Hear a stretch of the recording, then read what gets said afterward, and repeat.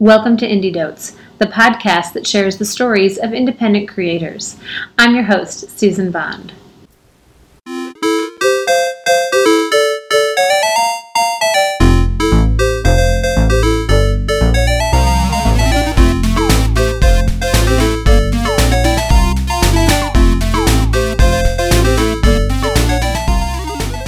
Today we have Ann Gentle. Ann Gentle is a product manager at Cisco, and she wrote books, her most recent, Docs Like Code. Welcome to the show.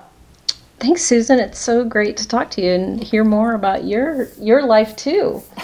We'll see. I don't know if my life's been that interesting, but I'm really excited about yours because... Thanks. So tell me, you work at Cisco. Can you tell us just a little bit about what that looks like to be a product manager? Sure. And so becoming a product manager was really a pivot I took about a year and a half ago in coming to Cisco. I had been working on OpenStack, this large open source cloud project, and I had run the documentation, which is a very collaborative authoring way to go with documentation for open source. I had served on the technical committee, and that's a way to sort of govern how the community works together. And I was really looking for a new challenge that would let me shape more developer experience, more user experience with OpenStack itself. So lo and behold, Cisco has this private cloud product that just kind of welcomed me on the team and said, I think you can do a lot of things here with customer success, documentation, support, making sure we're communicating well with customers. And I said, awesome, thanks for giving me a chance. So that's a little bit about my journey just to get to Cisco. Now, before that, I had a lot of sort of meanderings to get to where I was. I love that word, meanderings. It's a journey. Right, I call it twists and turns, but I love meanderings. Okay, tell us about your career meanderings. Well, sure. So I have an undergrad degree in chemistry, of all things, and I did an internship where I was doing pipetting and testing baby formula. And it was a great experience and a way to see what the job as a chemist was in, northern Indiana at the time. And come to find out, I found I was reading a lot more about the manuals on running the testing equipment. And that's when I learned that there is actually a degree in technical writing.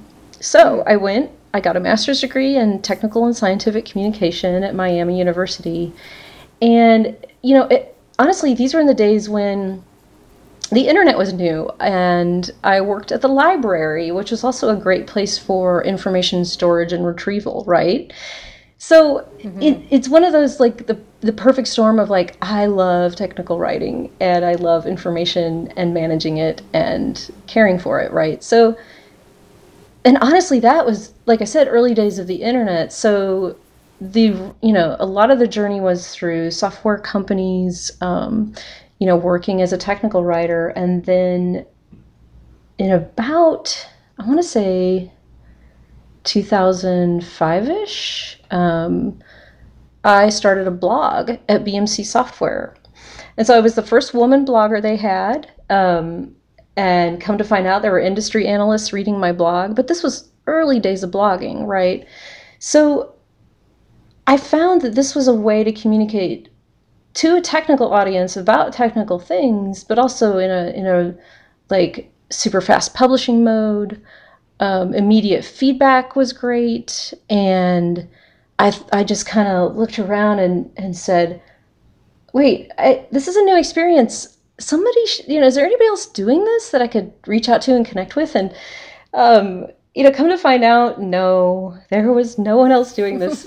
You were alone. I was the one. And so I sat down and started writing up my notes from my experiences using social media in innovative ways for technical documentation. So that all became a book where I was able to kind of look around and say, who else is doing this? No one else is doing this. I'd better write this down. Okay. So in that became my first book, Conversation Community, the Social Web for Documentation. So that, partially that journey happened because I was able to get an apprenticeship to learn how to use wikis for documentation. So, not only blogging, but then the other thing coming on the scene was this wiki, quick editing, right? Quick publishing. Yep. And again, I looked around, I was like, who else is doing this? And it was either like, media companies that I didn't really see a way to get into, or open source. So that was great. And through these like strange connections, it turned out that the XO laptop, which was a open source project to make those tiny white and green computers for kids in other countries, they needed a manual, and it needed to be written for parents and teachers and students using these little notebook computers. Well, I managed to like volunteer my way into working on a book sprint for the XO laptop. So there was a group called Floss Manuals. In Europe, it's not open source software, it's free Libre open source software. So that was Floss Manuals.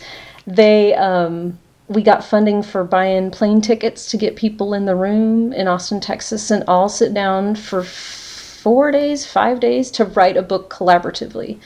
And Adam Hyde started facilitating these things called book sprints.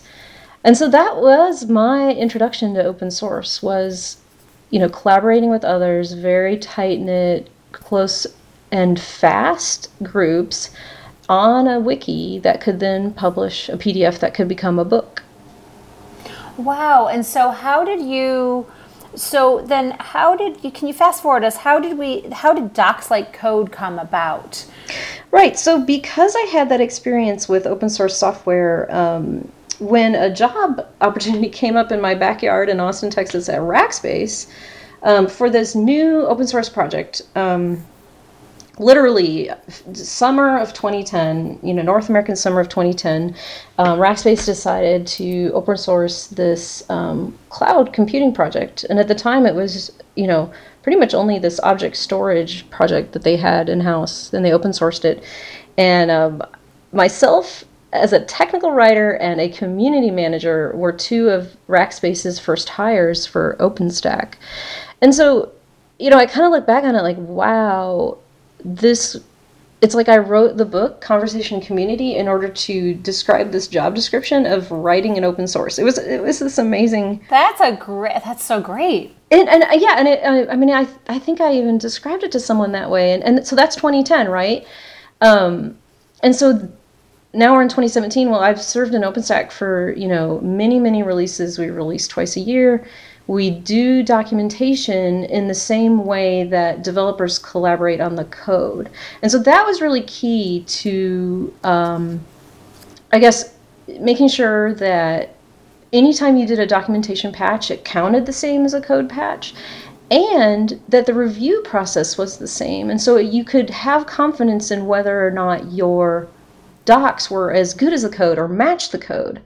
And especially when, fast-moving projects, OpenStack was on this ginormous climb in popularity, adding projects, and we just needed a way to scale and keep up.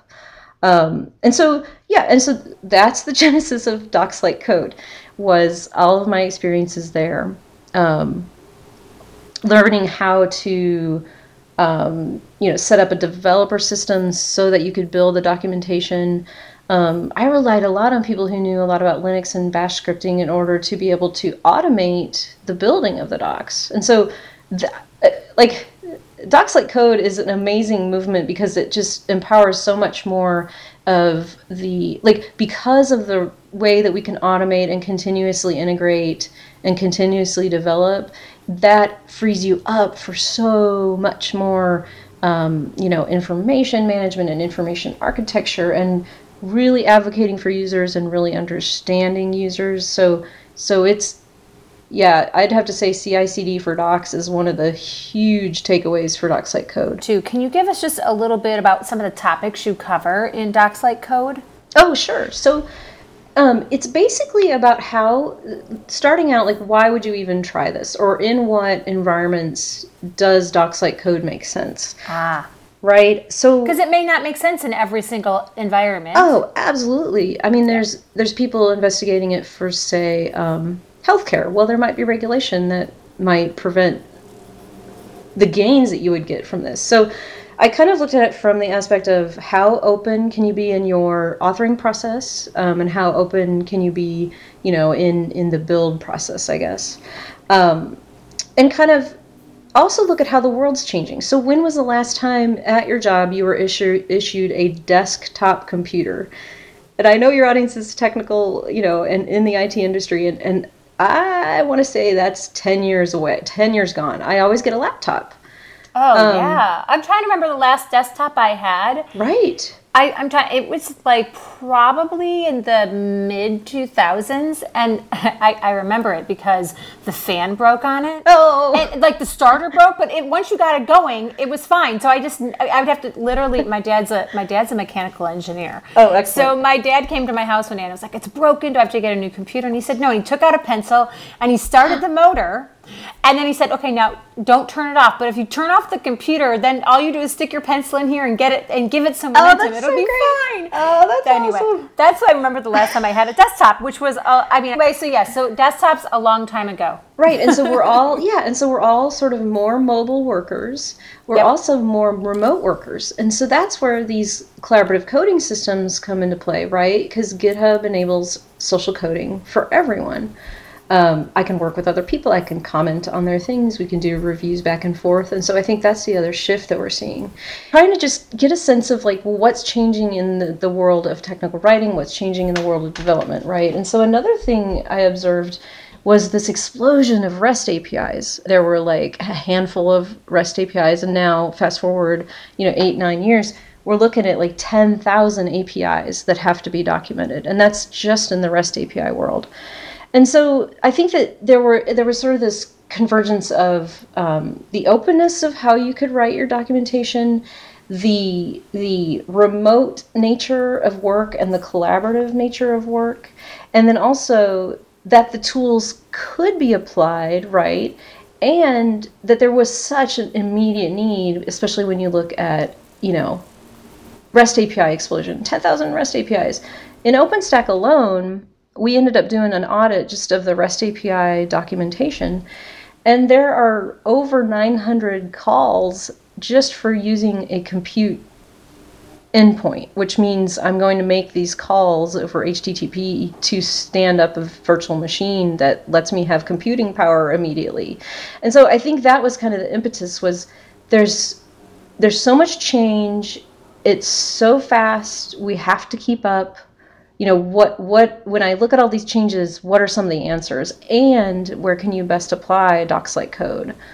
And who did you envision as your audience?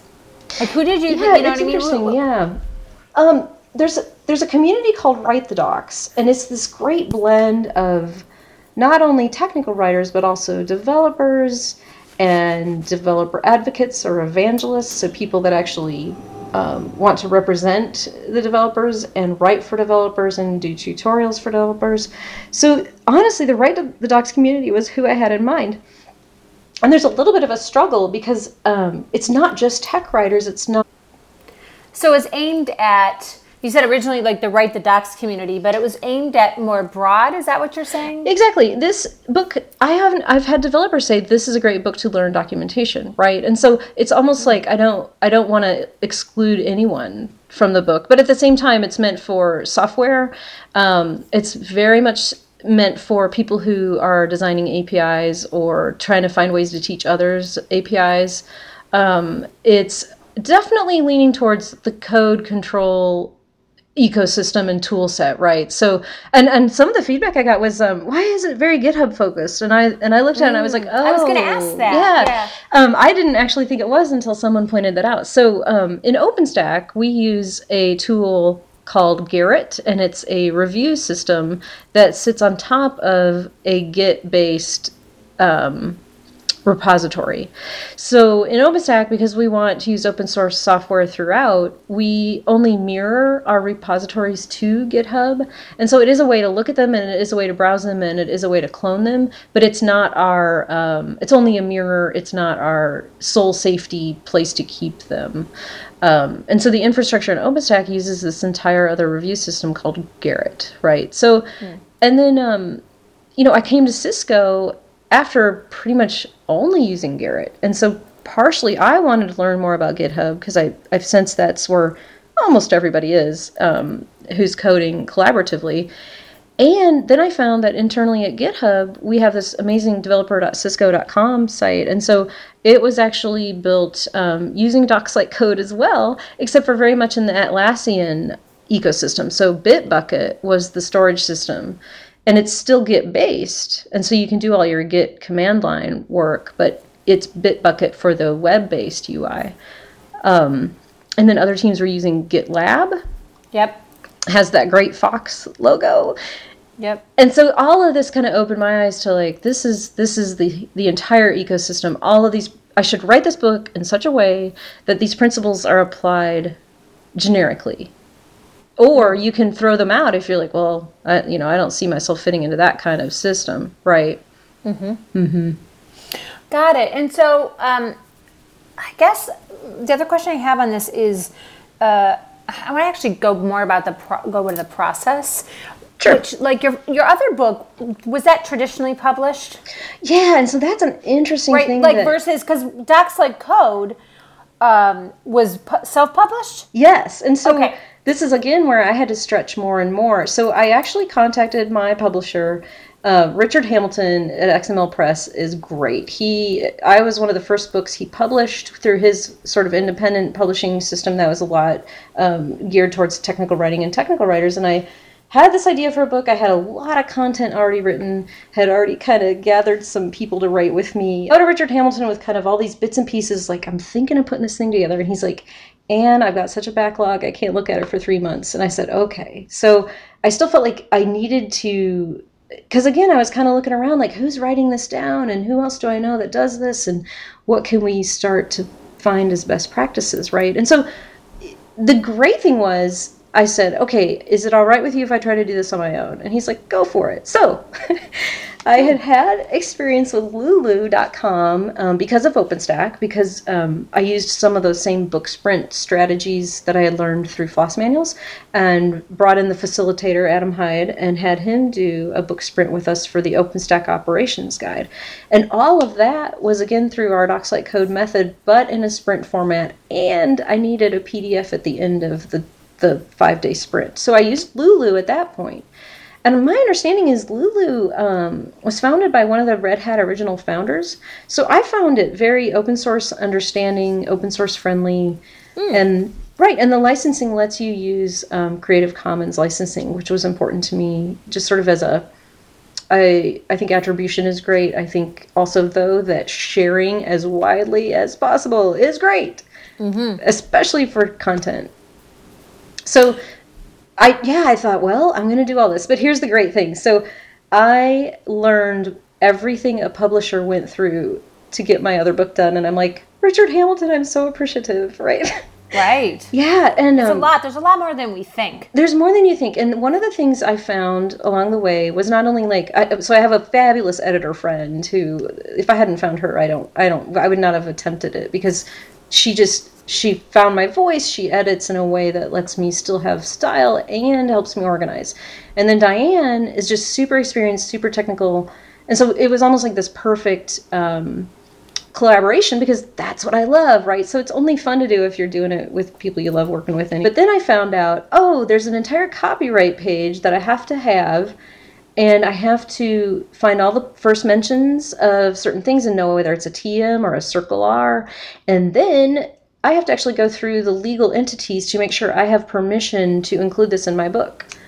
So, I made sure. It was a pile of detail that I hadn't thought through. Right. I mean, Yeah. there's even more. Like, there's so much about publishing your own book that is really detailed and takes a lot of effort. Yeah, and I wanted to make, I met with my manager at Cisco. He was super supportive. He, made sure that we went through the right channels to make sure the intellectual property is mine. Met with an ethics organizer at Cisco who was wonderful. And so we just made sure So that they it was were supportive. Oh, absolutely. It was great. So they were very supportive. They were open for you, writing a book and putting it out there in the world. And your manager wanted to make sure that you owned the copyright, so there was no copyright issues. Yes, it was great. That's fantastic. Yeah. And then, that can be a question mark, right? Oh, you don't want that to be a question mark. You don't want to doubt that. And because again, I was like, I need to share this. I need others to learn it, Well, I have a question about that. Sure. So what you put in Docs Like Code, was any of that work you had done at Cisco, or was it stuff you had been doing,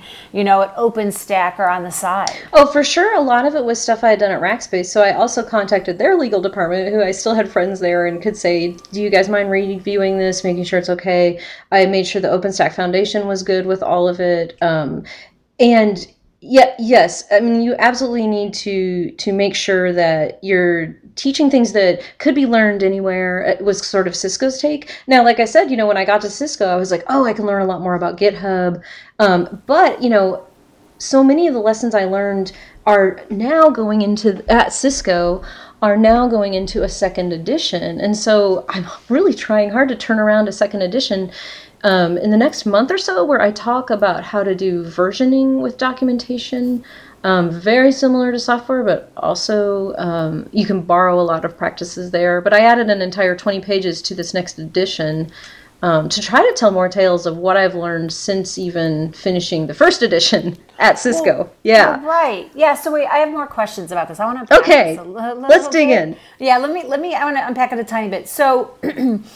So with Cisco, was there, because I talk about independent creators, and I love to interview independent creators, but I'm also very clear that independent creators can also sometimes have traditional jobs. Yes. Right? Yeah. So the independent creation part is, you self-published it, or even if you had a publisher that was something outside of work or something that's yours.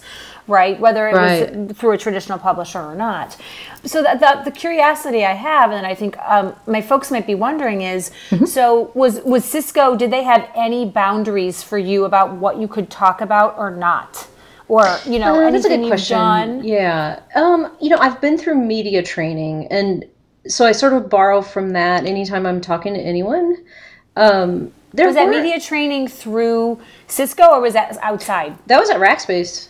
Oh, okay, great. It was great. But you still use that. Exactly, because it's not for someone who's not detail oriented, and it's not for someone who you can run into situations where you're putting your company at risk, and that's no good. Nobody wants that either. Right. Not in my case at all. None of this, some of the questions were like, is this something that only Cisco can use? I can't even remember all the ethic questions. But yeah, just be very mindful going into it. Like, oh, I'm going to have to think through what I'm doing here and who it affects. Was there anything that they asked you not to talk about or take out, or no? Not that you have to tell us what they told you. I'm just curious. I'm trying to think. Yeah. Even talking about some of the Rackspace things, they open sourced this tool called Deconst. That was our publishing platform and framework. No qualms there. So a lot of it I could do because I was very much in an open source context all around. And got it. Yeah, I mean, even at Cisco, we make a product out of open source OpenStack. So that's, I think, a big clue to all of the ramifications are it's open already. Everyone can learn this kind of thing. Yeah. So, got it. So that meant that there were less maybe concerns or conflicts because of the idea that it was open source. Definitely. That makes a ton of sense. So now I want to talk about, you've got the next version coming out. When did you publish the first version for listeners? Oh, it's hilarious. So the first version came out only 6 months ago. I was going to say it was pretty recent. Yeah. And then you're already in the second edition. Second edition. And some of that is, so a lot of what I wanted to do, because I was new to product management, was okay, with a side project, can I learn how how to make a product and market it and sell it online and. Oh, that's so great. It 'Cause was it is a lot awesome. of ands, right? Yes. Like, writing a book is not just I get to sit down and write, and then what? You And know, then right? what? Who's going to If you- read it? And when you yeah, why are self-publish they- it, there's so many Right. things that you have to learn. Right. And so even learning how to use MailChimp for newsletters, I started doing in the side project first and then found out, hey, this would be really helpful to MetaCloud customers as well. Let's transfer these skills, right? So I also found lots of ways to leverage something I had learned on the side job with my real job. That made it all even more worthwhile. So Well, that happens, right? I Yeah. actually think some of the best side projects can be that interplay that you actually can take that onto your traditional job. Because there's skills that maybe you wouldn't have to learn, but that you can Right.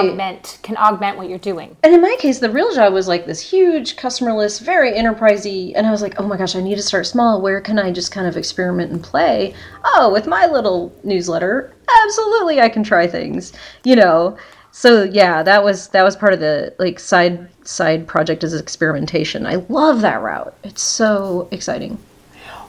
It's super fulfilling. You can build a lot of career assets for yourself by Yeah. teaching yourself new skills. Yeah.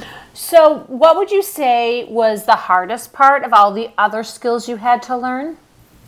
You know, I think the post-production communication planning, which sounds odd, but I had to figure out, okay, what channels do I need to promote this on? Who needs to know about it when? And I think somewhat the legal aspects were intimidating, but I also really like checklists, and I could just kind of check from the list of trademark names, Checklists right? are great, right? Love. Like my favorite thing is checking things off a list, right? But where I really had to stretch was like self-promotion, which sounds crazy to some people, but I just love the way that women leaders especially are starting to think about this, like it's not a brand, it's not a platform, it's my voice. And so, like, one of the antidotes to reading Lean In, which is a great book, and I think really well researched, was another book by Tara Moore, where she talks about finding your voice, I think is the title. Oh, I've heard of this book. Fantastic. Okay. Yeah, and so that really challenged me to see where am I having that sense of fear, and is it fear from an external source or fear from an internal source? And so her book kind of walks you through exercises you can do and figure out, well, what is holding me back, and is it from some inner voice that's like, well, Anne, you'll never figure that out, right? And I kind of struggled with that even with like using Jekyll for versions. So Jekyll is a Ruby based it basically creates the HTML from your simple markup. Mm-hmm. But IKEA, it was new to me coming to Cisco. The Ruby ecosystem was new to me coming to Cisco because OpenStack is all Python all the way down. And so we had done version control for documentation sites in OpenStack. I had a lot of guidance from other people who knew how to do it well. And then I had to translate all of that to Jekyll. Well, a lot of it didn't translate at all. And so it was one of those where I was like, I'm afraid I'm going to fail miserably and find out that Dox's code with Jekyll doesn't even work because I can't version. It was a struggle, right? And so that's why I felt I had to put it in the next edition. But I had to go phone a friend. I had a good developer friend, Carolyn Van Slyke at Rackspace, who is now independent herself, and she helped me out with one solution. Then I found another on my own, right? So some of it was just kind of trying to find my way. Am I technical enough? Have I figured out enough? Does this only work in open source? And now I've totally gone down the wrong path at Cisco. You know what I mean? Yeah, there's a lot of doubts. There's a lot of doubt and a lot to it. So it sounds like part of the doubt was about like just self-doubt and like the topic and taking on a meaty topic, like am I technical enough, yes, as you said. And then also I go back to that idea of like having to stretch around self-promotion. Yes. So that was also a challenge for you. Yes, definitely. To stretch around that.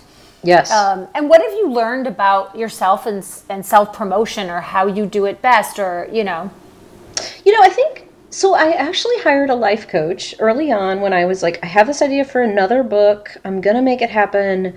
how can I just kind of get myself through with not just checklists, but doing it very purposefully. And Wait, so how did you decide to hire, like what was the impetus of hiring that coach? I wanted to not just check another book off my list, but do it in such a way that I was offering something to a community people that I really related to and saw a chance for growth and change and wanted to kind of navigate through what I was seeing.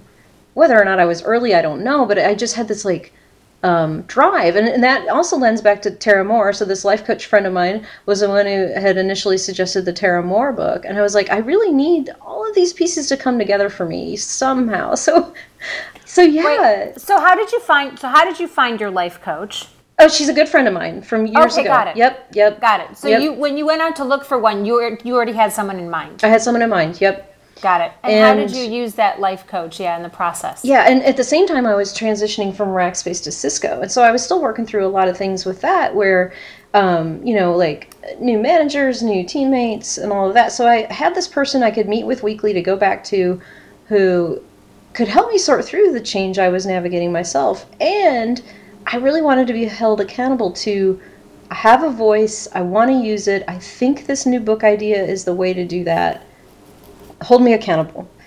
And sure enough, Jenny Remington did a great job of not only giving me like a tool set to navigate through the change I was experiencing, but also make the work meaningful and integrate it with family life and, help me see where the place where I had the voice could be best put to use, I guess. So that was fantastic. And, even just, having more in my toolkit to like evaluate a speaking opportunity has been super valuable that I never thought I'd get out of a life coach. Right. Knowing when to say no. Well, that has to be important too as you're writing and promoting the book. I think we think we're always supposed to say yes, but there's actually a lot of power in what we say no to. Exactly. And if you're really going towards a one thing and you have a super clear vision, you're going to have a much better day-to-day life too, right? I'm raising 2 kids. They're 10 and 14. It's very intense right now, right? Mm-hmm. And so how can I be the best role model to them? Which a role model of crazy busy mom who never has time for them is not a great role model. Well, right. And so you have you're transitioning jobs and you have this role. Right. And you're writing a book and you have kids. Right. And they're like, Mom, you're doing a podcast? And I'm like, well, I'm not making a podcast. I'm going to be on one. And they're like, that's so great. So it's partially like being that model of vision that you want your kids to see is like, I set a goal, I achieved it, it's moving forward. And so when you were writing Docs Like Code, how long did it take to write the book? Oh, good question. I had a couple of articles that I had written for opensource.com with Andreas Jager, who was the collaborator in OpenStack. And so 2 of those I knew could be the basis for a couple of chapters about the code aspect and the continuous integration aspect. And then I had written down like, well, why would you even do this? So I started with that. And I wanted to write it on GitHub itself. So that was part of it too, was like, well, what tool chain can I get a nice ebook out of it? I ended up choosing Gitbook. And so I want to why did you want to write? Yeah, sorry. Why did you want to write? I want to go back. I will go back to like how long it took, but why did you want to write it on GitHub? It was important to write it on GitHub because I could then show whether these techniques, like I could be more genuine about whether these techniques are something I truly do, I guess. Right, like walk the talk? Right. Okay, got it. That makes a lot of sense. Right. And I mean, in software world, it's like sipping your own champgne. I love that. Yeah, like where do these ideas fall over, or where are these just too blue sky, and when reality hits, throw everything out.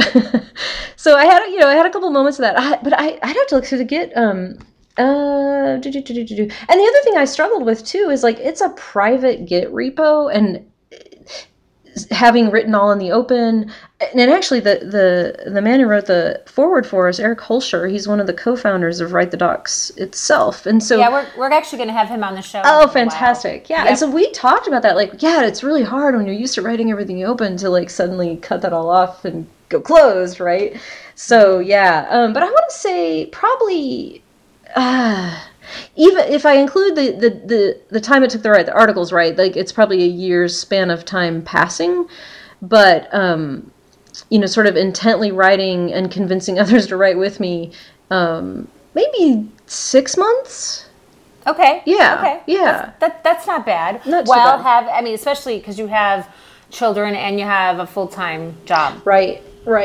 Exactly. So would you find, what was your style? Were you like snatches of time kind of person, or were you like devoted, like Saturdays, leave me alone, I'm writing? I love to go to the coffee shop on Saturday mornings. That is my totally favorite thing to do.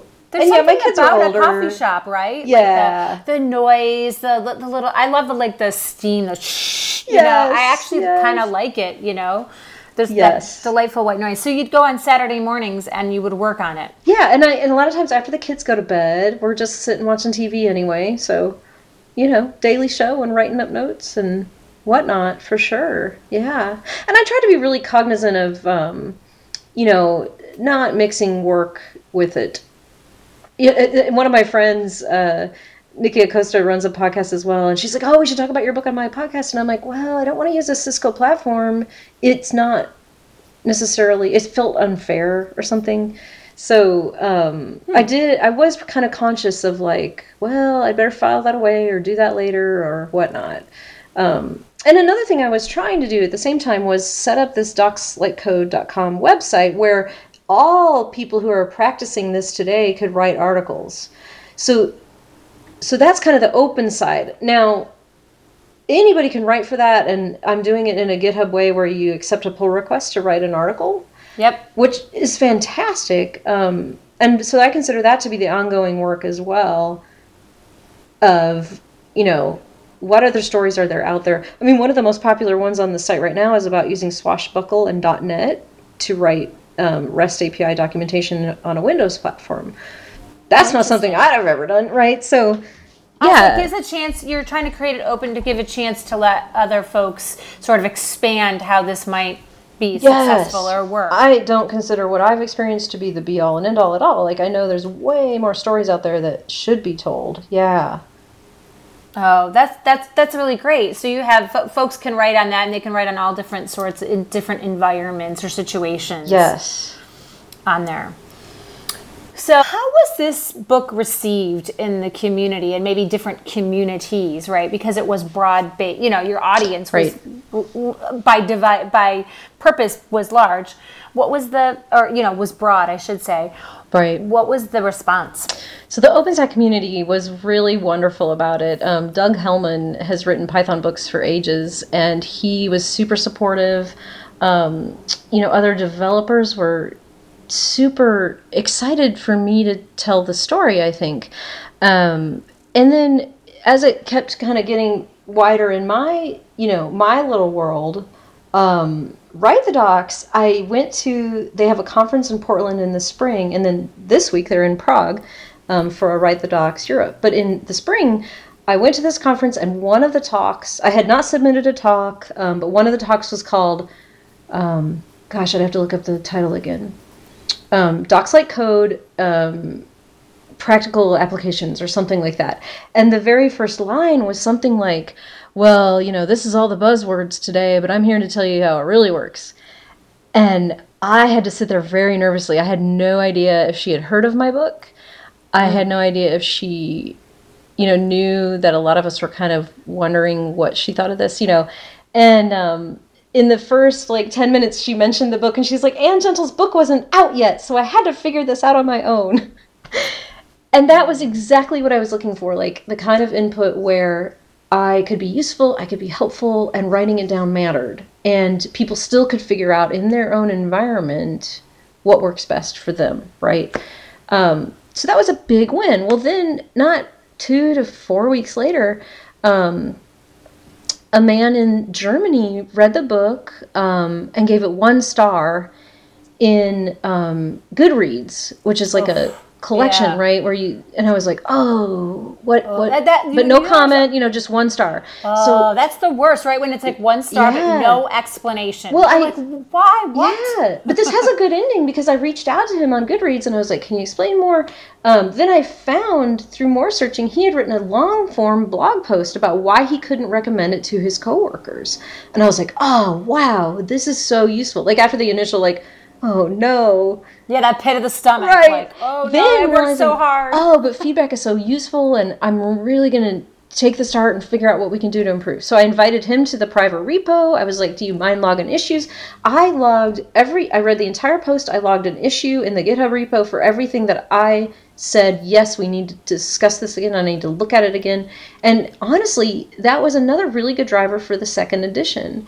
And so, he pointed out where this microservices thing was really convoluted, and I agreed. He just had really good points and every single one of them I could incorporate into the 2nd edition. So that's so fantastic that you reached out to him and asked for, because I think a lot of us might just be scared to hear what they might say, or will they just brush me off and say, go away. I don't want, or you're too stupid to even reach out. Like, yeah. Right. Yes, you never know. Like, what? Honestly, I think that's pretty courageous as anyone, if somebody I totally don't know. Yeah. Right. Some stranger who gave you 1 star, I'm not going to lie, I think I would be very nervous. I would like to think I would do that, but I think I would be extremely nervous. Be brave. Yeah. Well, because it sounds like that experience gave you, in some ways, a really, some momentum and ideas about how to improve and validate it. In some cases, it sounds like you agreed and maybe... Yes. Like, because it's always that moment when you hit publish and then you're like, oh, yeah, but I should have done X, Y, and Z. Yes. Darn it, right? Yeah. And another thing I learned is, I decided to go ahead and release an EPUB version before Kindle and before print.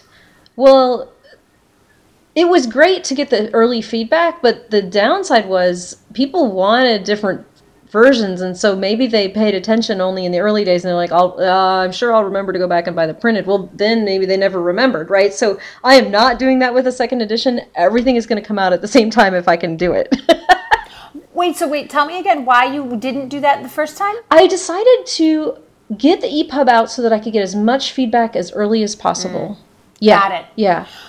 Yeah, that makes sense, especially with a printed edition. Oh, it's so frozen. Yeah.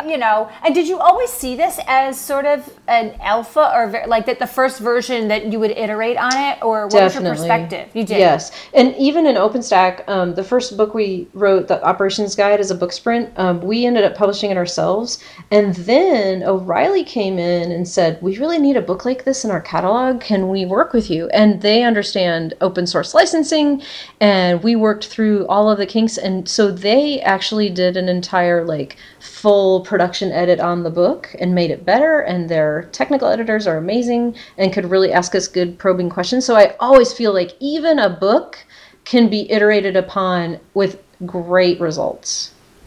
Got it. So was there ever a moment when you got that feedback or putting it out into the world where you worry, were you worried, like, oh my gosh, is this going to completely fall flat? Oh, every day. Okay.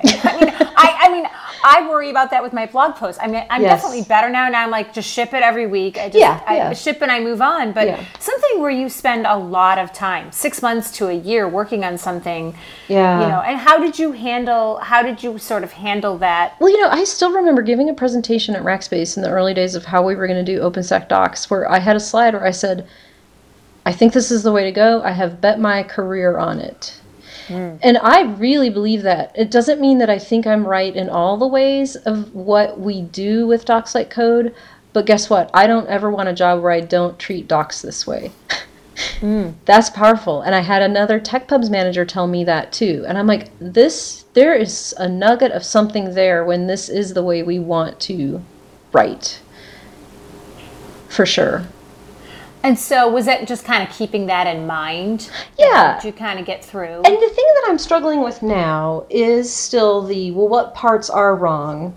or what parts only work because of the special circumstances I was in, right? And so my next thing, I got to get the second edition done, but my next idea is that we have all of this data, right? So GitHub offers public APIs where you can actually see all the activities and goings on in your repository. We should, and they do, if you use Google Cloud Engine, they're actually exporting the data every night of all the open repositories. So my next idea is like, we need to have a way so that you can study with data. Have your docs gotten behind your code? Is it better to write docs with everyone reviewing it or with a small team?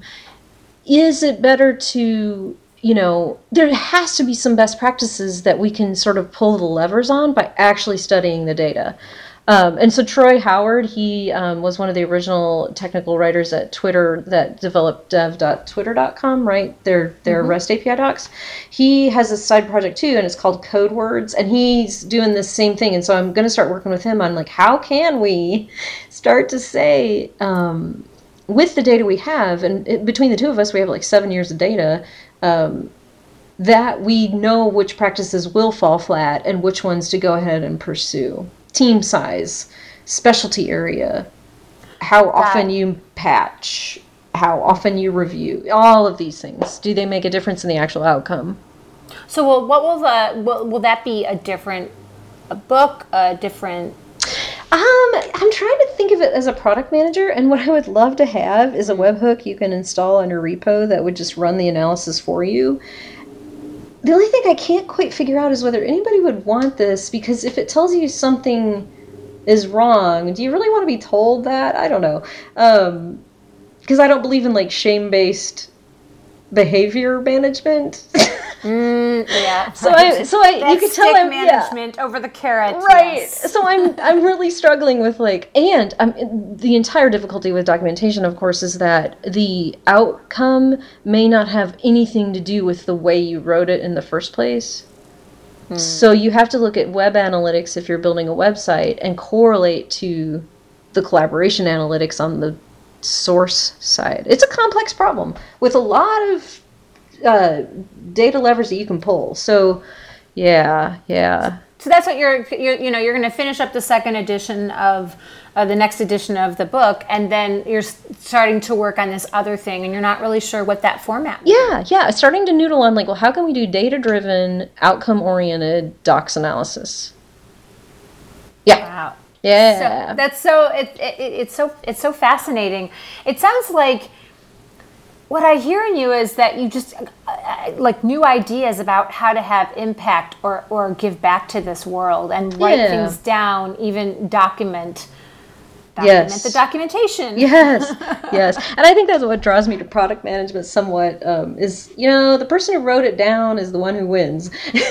Where it's like, ideas are cheap, implementation is hard. It is, isn't it? Yeah. Implementation is everything. Yeah. It's actually really, really hard. Yes. And we prize ideas, and ideas are important, but the implementation of it can just really mean a massive difference. Yes. So if you found, let's say if somebody was already doing something, do you think you would still go after and try to write something like that and do better on it? Or are you really driven by this thing doesn't exist, but I think it should?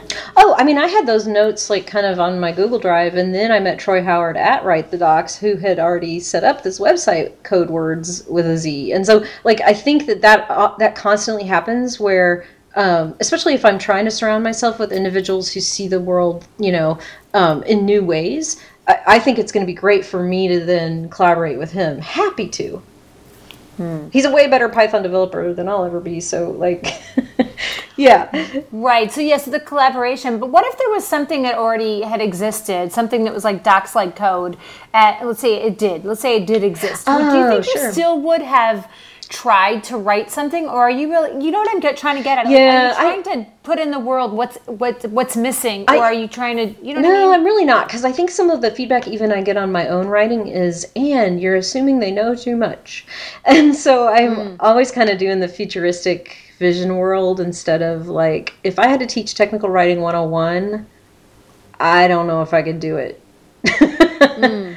Right? And so it is hard for me to sort of parse it all down to pieces and bits of what am I assuming that people know? And yeah, that's tough.